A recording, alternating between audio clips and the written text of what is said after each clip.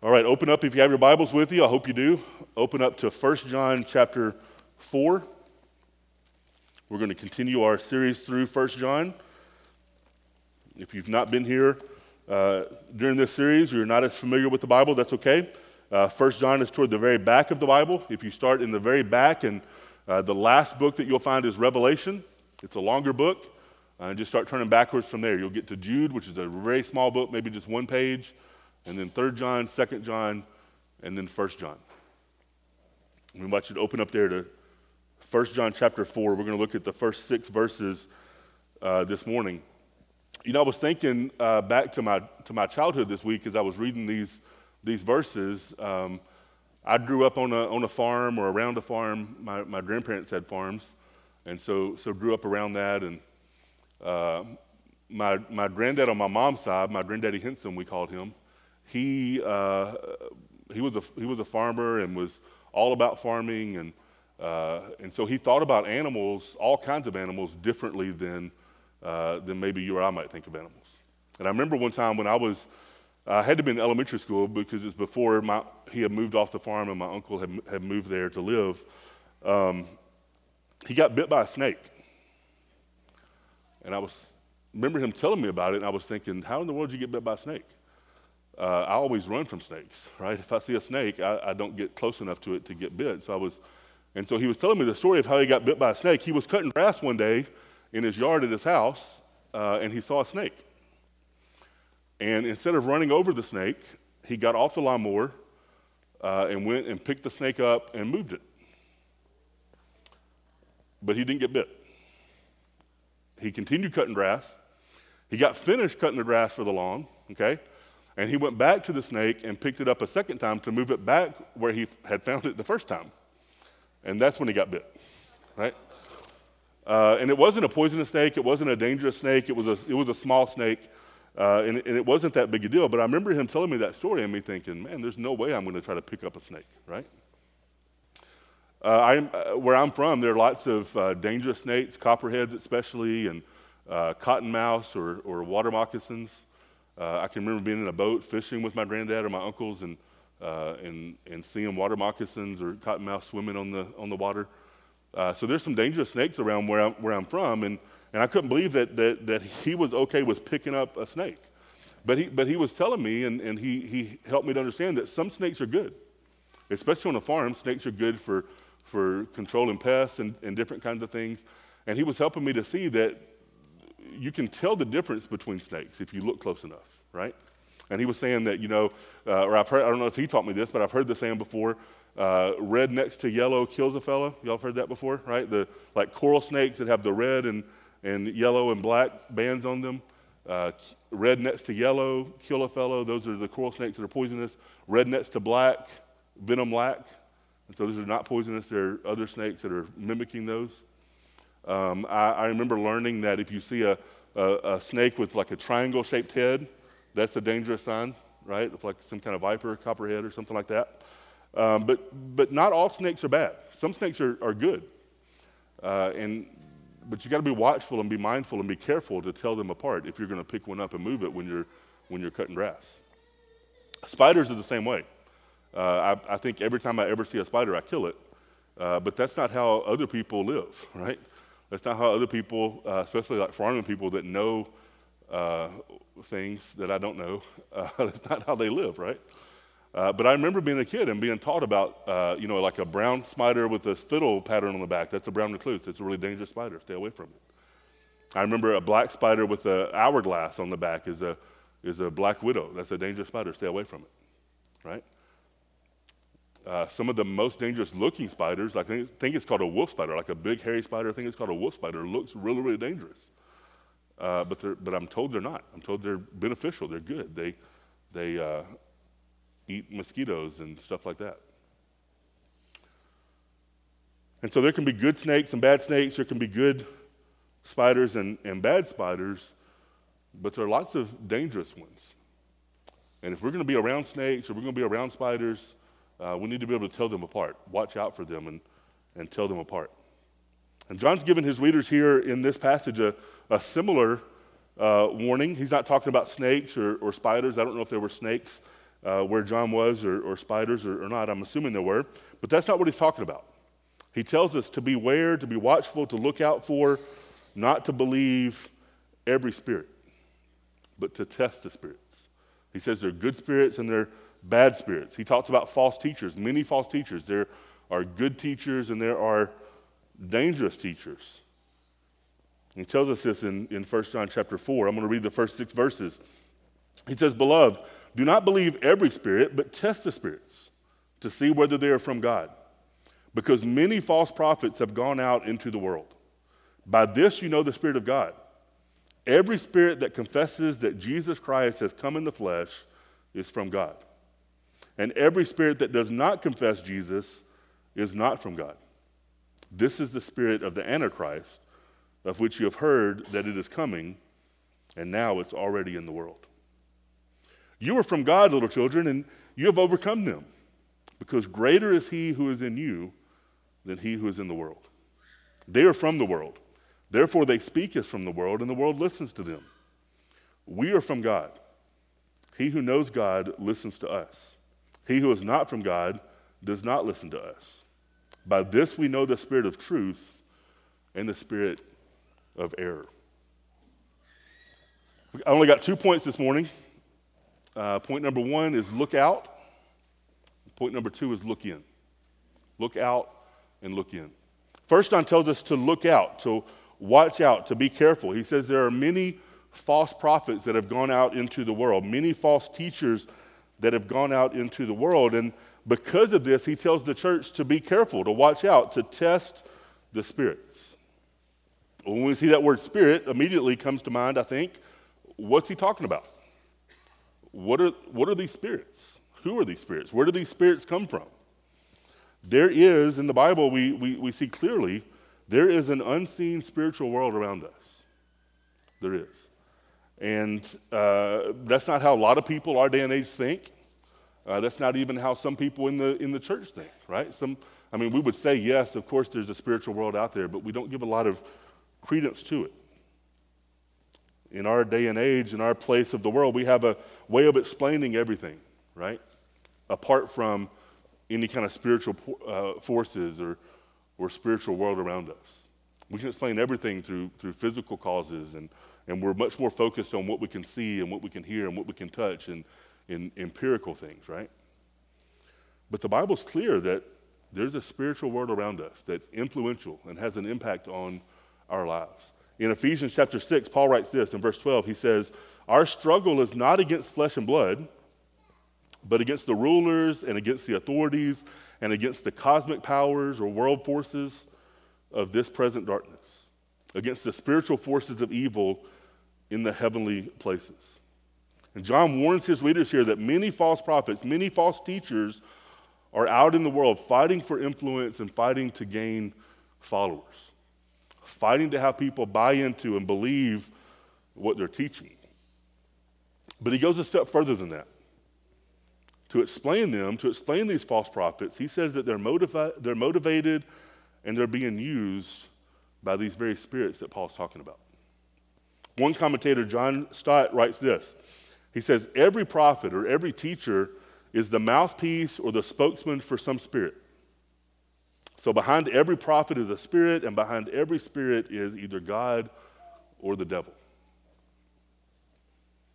The situation as it was in John's day here in this letter is very similar, the same to how it is for us today. We're constantly bombarded with different messages competing for our allegiance. Knowingly or unknowingly, the messengers, the sources of these messages are these spiritual forces that are behind them. The rulers and the authorities and the cosmic powers and the spiritual forces that really do exist and really are working against the purposes of God.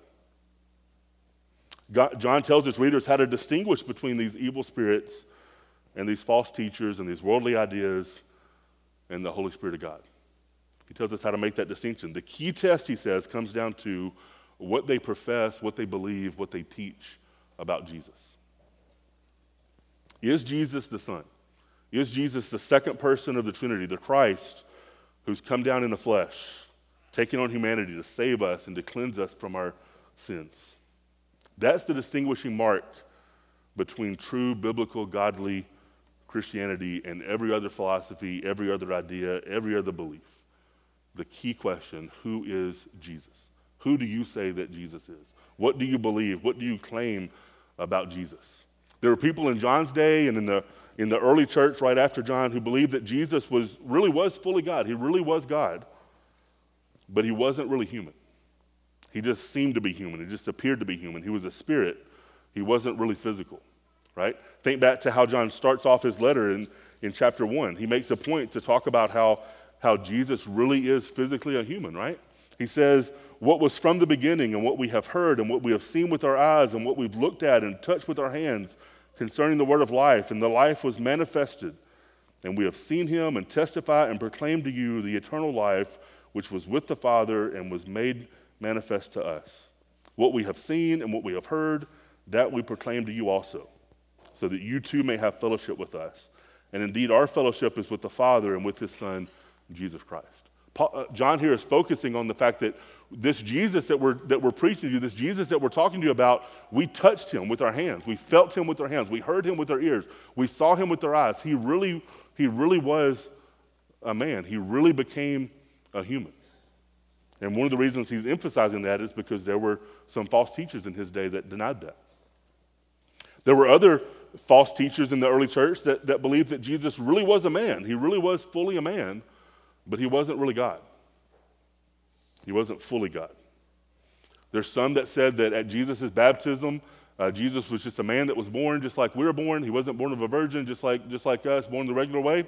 And at his baptism, the Holy Spirit or the Spirit of Christ came upon him and kind of overtook him. And Jesus lived the rest of his life empowered by that Spirit. And then at some point on the cross, before he died, the Spirit left him. And he died as a mere human again. There were others who taught that Jesus was kind of a mixture between God and man. He was maybe a human body with a divine mind or something like that. Others taught that Jesus was two separate persons in one body. He was fully human and fully God, but those unions were, or those natures were completely separate. And so in some parts of Jesus' life, you see him acting as a man, and in some parts of Jesus' life, you see him acting as a human. This was a problem. Many people going around to these different churches teaching these false things about who Jesus is. And John says the way that you can tell if they're true or false is by what they say about Jesus. The early church got together and had several conferences and meetings, and they discussed and they studied the word and remembered what the apostles had taught them, and they came up with some statements of this is what we believe the Bible teaches about Jesus. There's some famous statements throughout church history that help us to look at that today. That was in the early church, that was in John's time, but today many people claim different things about Jesus as well. We have many messages coming to us all the time about who Jesus is. Some of those messages, not a whole lot, but a few of those messages deny that Jesus was even a person at all. Some people say Jesus never even existed. He wasn't a real person. He's a fable or a legend. Some say he's this kind of composite figure based on all these kind of early church or first century Jewish teachers and moral philosophers, and they've kind of taken parts of different ones and kind of put them all together, and here's this representative Jesus who's not a real person at all, but a fictional person. Others don't deny that he was a real person, but they deny that he was the Son of God. They deny that he existed for all eternity and then came in the flesh. Often around Christmas or Easter time on the Discovery Channel or the History Channel or other TV channels like this, you'll see TV shows about these kind of things. The search for the historical Jesus, right? We want to get past the Christ of the Bible and who was really the Jesus of history. Who was this man? What can we really know about this man? They think he was just a man like us. He might have been an influential philosopher or a moral teacher. He might have been a political revolutionary who kind of led a movement against the Roman Empire and then got killed for it. Some even, if you remember the Pharisees, some even said that they thought he was demon-possessed. He was just a man like us, but he was demon-possessed, remember? They said the reason or the way that he's able to drive demons out, cast demons out of people was by the power of the devil, by the power of Beelzebub, right? And what John's helping us to see here, I hope he's helping you to see, is that these beliefs, these thoughts, these teachings about who Jesus is, they don't just arise out of people's minds or people's thinking. Jesus says that there are spirits behind this. The spirit of the Antichrist. And when we hear the word Antichrist, often we think about this person from the end times, right? We just finished preaching through Revelation not long ago. When we hear Antichrist, we think about someone who's going to appear at the end of history and that kind of thing. But here John says that there are many Antichrists that have already come. And to be Antichrist just means anyone who's against Christ. Literally, anti-Christ, anti-Jesus. Anyone or any spirit or any thought or ideology or philosophy or belief that is against Christ is Antichrist. Sometimes you hear people talk about the spirit of our age, right? The spirit of our age. The spirit of our age leads so many people away from Jesus. Leads so many people to the wrong views, the wrong thoughts about Jesus. Some today still look to him as a moral leader or a revolutionary, someone to be followed, someone to be learned from. Some today would say maybe at one point he was like that, but he was kind of a man of his times, and he's behind the times now. Right? Morality has progressed beyond even what Jesus taught. Some even would look to Jesus and say, yeah, maybe he was a good moral leader in his time, good moral teacher in his time, but the times have kind of passed him up, and now some of the things that he said then, we need to move beyond that, move past that. Some of the things that he said then, we think are immoral today. Some people might even look to Jesus as like a bigot. Others mock Jesus. Others today mock Jesus. Not to pick on any one group, but June is Pride Month, right? And many in our world today would look to Jesus and say that the biblical view of Jesus, the view of Jesus that we believe and preach is not a Jesus of love, not a God of love, but a God of hatred. And if we or he teaches anything different than what they would believe or how they would want to live, that's not loving, that's hatred toward them. Many today can't really abide by the exclusive nature of Jesus' claims. Right? If Christianity really is true, if what the Bible says really is true, then everything else is not true. Everything else is false. Because the Bible says there's only one God and there's only one way to him. It's through his son Jesus. If that's true, that means everything else is wrong. And many today cannot abide by that. Cannot accept that. Many today, the spirit of our age, many today say that reality really doesn't work like that at all. Right? They're fine to say, in some cases at least, they're fine to say that Christianity or that Jesus is true for you maybe, if it works for you. But any other belief, even a belief that's contradictory, can also be true for other people. There's no real objective reality. There's no real objective truth. What's true for you is true for you. What's true for me is true for me. You hear phrases like, live your truth. Right? And these ideas are so dangerous, even to us in the church. They're so dangerous because they don't just come to us as philosophies or as teachings. If that were the truth, if they only came to us as philosophies or teachings, then we could kind of be on guard and be watching out for it, because we know that anytime someone begins to teach us something, then we need to be on the watch for it, on the lookout for it, right? But these philosophies and ideas don't just come that way.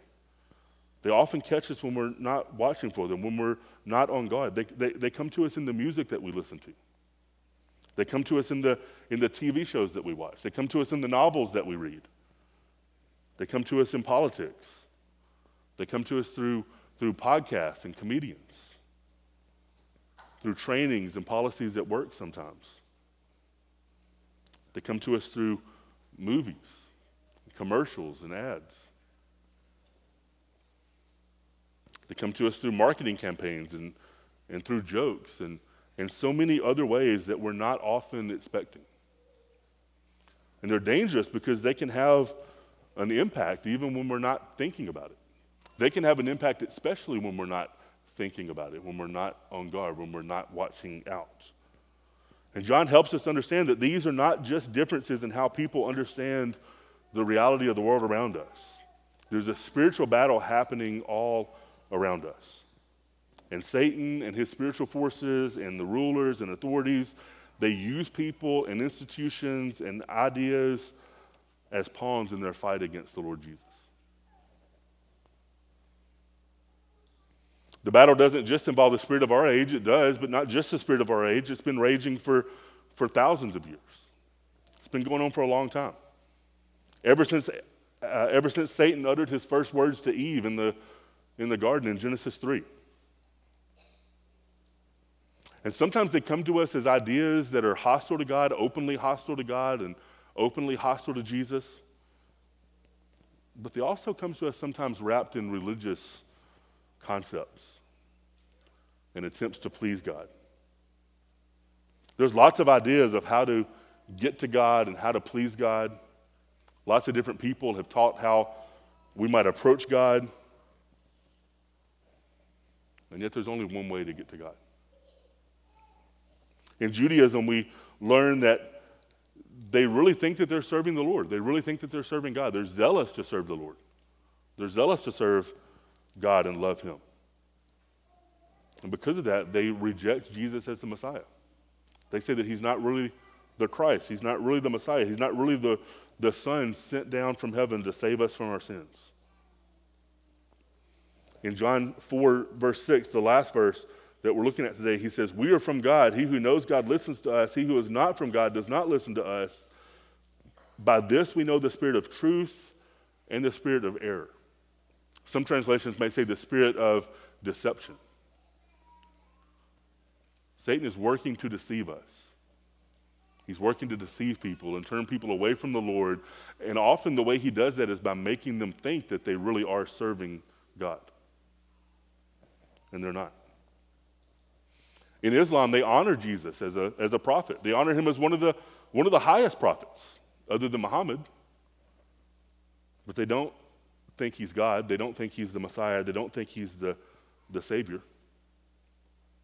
When I was thinking about that, I was reminded of a quote that I heard one time in a sermon by Adrian Rogers, who was the longtime pastor at Bellevue Baptist Church in Memphis. There was a sermon he was preaching, and he said, Jesus is not looking for admirers who will tip their hats to him. He's looking for worshipers who will bow their knees. He's not looking for admirers that will think he's a great prophet or a good guy. He's looking for worshipers who will bow their knee.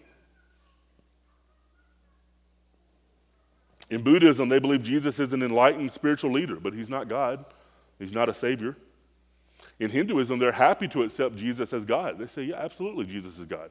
Just add him to the list of all the other gods that we have, and we'll worship him right alongside all the others. But there's nothing special about him. There's a religion called Baha'i. Baha'i says that Jesus is he really is a manifestation, an appearance of God. He really is. But he's not the only one. He's just one of many manifestations of God that have happened throughout history. And that he came to advance human morals and civilization. But since Jesus, other manifestations of God have shown up on the scene, and they've taken us beyond what Jesus taught. They've advanced our human morality beyond what Jesus led it to, and they've helped human civilization beyond that. Often you may see people walking down the street, or perhaps they've come to your house, Jehovah's Witnesses. They believe Jesus is a spiritual being, higher than the angels, but not quite God. He was created in heaven. He's not eternal. Mormons, or the Church of Jesus Christ of Latter-day Saints, they believe that Jesus is the spiritual brother of Satan, that he and Satan are brothers. They're both sons of God, but neither of them are eternal. Both of them were born spiritually in heaven. They say that Jesus progressed and grew into into godhood, just like God his Father did before him, and just like we can in the future. They believe that Jesus died for sins, that people are saved through trusting in Jesus for forgiveness for their sins, and also by following his example and living the way he did. We need both. We add our works to what he has done for us. And again, I think many people in these groups may be sincere in what they're saying, may be sincere in what they're believing and thinking.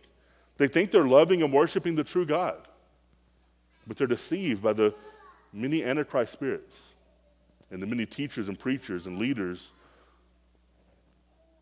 they're deceiving. Many of you know the name Albert Mohler, the president of Southern Seminary here in Louisville. He was asked a question, and here's the answer he gave.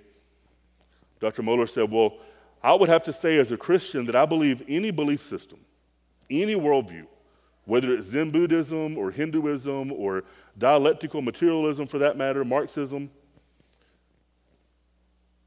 any belief system that keeps people captive and keeps them from coming to faith in God, faith in the Lord Jesus Christ, yes, that's a demonstration of satanic power. And that's what John's telling us here. Often we think of satanic power as being someone has to be possessed by a demon, right? Like we see in the Bible sometimes, or like we've heard about in history, or like we see on the exorcism movies, the exorcist movies, right? Stuff like that. Someone has to be possessed by a demon and act crazy and speak in different languages, all these kind of crazy things. And yet John's saying, no, it's much more subtle than that. Much more subtle than that.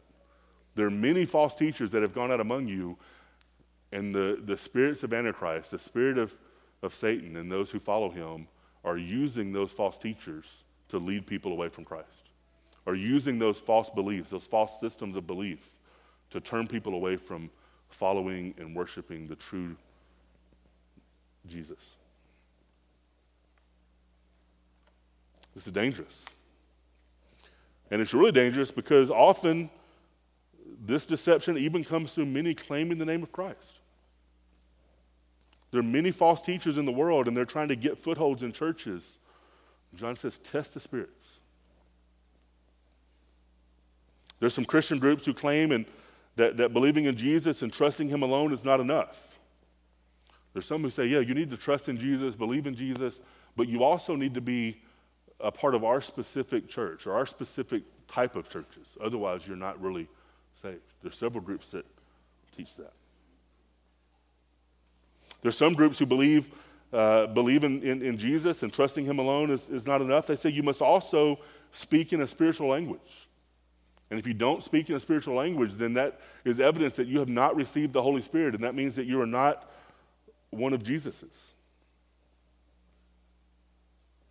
Other groups say that Jesus' death on the cross is really not that important. It's not what saves us. He didn't die for us to pay the penalty for our sins or something like that. A loving father wouldn't send his son to do that, they say. Jesus' life and even his death serve as an example to us of how we should live, an example that we should follow in our own lives to show that we're worthy of becoming God's people. What happens in heaven is not really that important, whether we get to heaven or not. What's really important is how do we live here and now? We have an opportunity to make heaven on earth, they say. There's another group that promise that we'll have no trouble in the world. And if you do have trouble, if you have a lack of money or lack of sickness, or if you have a lack of money or if you are sick or have other problems, that's evidence that your faith is just not strong enough. Your faith is not great enough. And if you had greater faith, then God would bless you with material blessings. Again, Dr. Mohler says the problem with prosperity theology is not that it promises too much, but that it aims for so little. What God promises us in Christ is far above anything that can be measured in earthly wealth. And believers are not promised earthly wealth or the gift of health even. John tells us that there are false teachers all around us, some outside the church and some inside the church. Many of them are sincere, but sincerely deceived. Others are malicious and hostile toward God, outrightly so.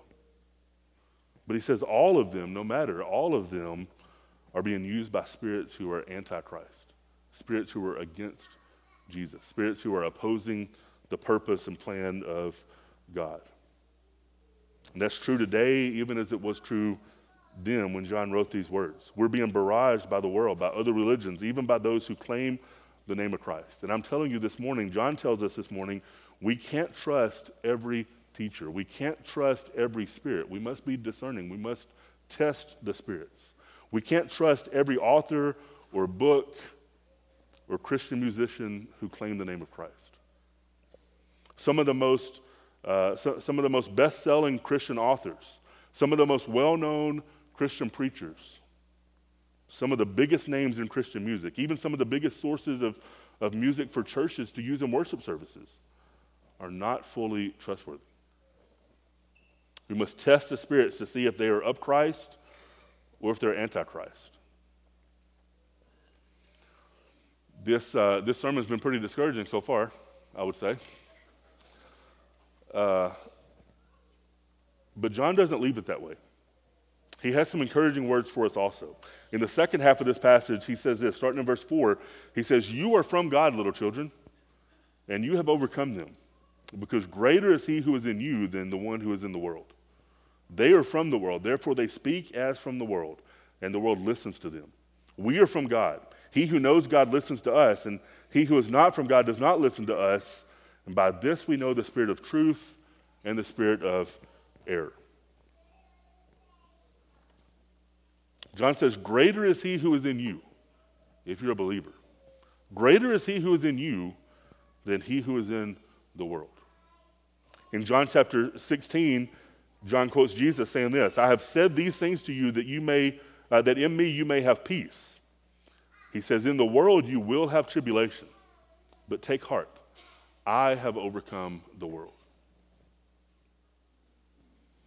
John tells us to look out, to watch out for, to be on the lookout for false teachers that are motivated by false spirits. But here he tells us to look in. To look in.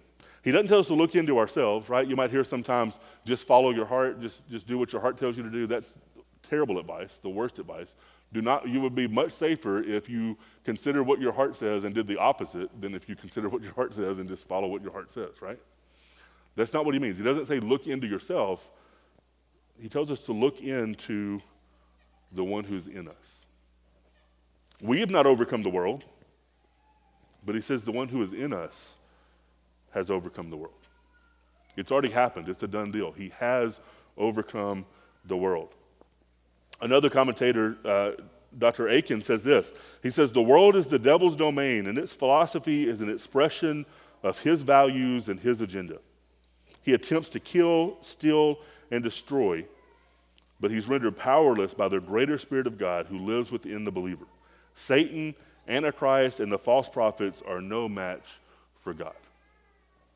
They're no match for God in us. They're dangerous. These false philosophies, these false teachings, they're dangerous. We need to watch out for them, look out for them. But greater is he that is in us than he that is in the world.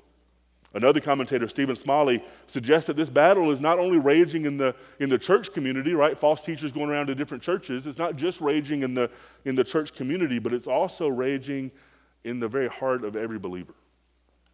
Who are we going to believe? Who are we going to look to? What message are we going to subscribe to? The false teachers, John says, are from the world. They speak from the world's point of view with the same Antichrist values, and he says the world hears them. The world listens to them. But he says believers are from God. Believers have the Holy Spirit. Believers hear the truth of God. I think about Jesus often in the Gospels when he would say something and then he would say, "He who has ears to hear, let him hear." Right? The world listens to the voice of the world. The world listens to the values of the world. The believer who has the Holy Spirit living in us listens to the word of God. Jesus says he's the good shepherd over the flock of God, and those who are his people hear his voice and listen to him. Believers hear his voice as he speaks in his word. And the Holy Spirit convinces them of its truth and applies it to their hearts. Believers are from God. Believers have the Holy Spirit living inside of them. The Spirit of Christ, not the spirit of Antichrist. Believers are changed people. Believers are no longer attracted by the world's values and the world's ways of thinking. This is how we can test the spirits. This is how we can recognize their error. We test what we hear and read and see, and we compare it to the truth found in God's Word. As the Holy Spirit bears witness to us, as the Holy Spirit confirms to us the truth of His Word and applies it to our hearts. So I want to leave you this morning with two questions. The first question is, what do you believe about Jesus? What do you believe about Jesus? And it may be different than what our church's kind of official statement about Jesus is. I'm asking you to kind of examine yourself, examine your heart. Not just what do you say you believe, but what do you live like you believe? What do you believe about Jesus? You believe he was a nice guy that we can kind of look up to and learn some things from? You believe he was an important figure from history? You think he was a good moral teacher and you can try to emulate him in your relationships?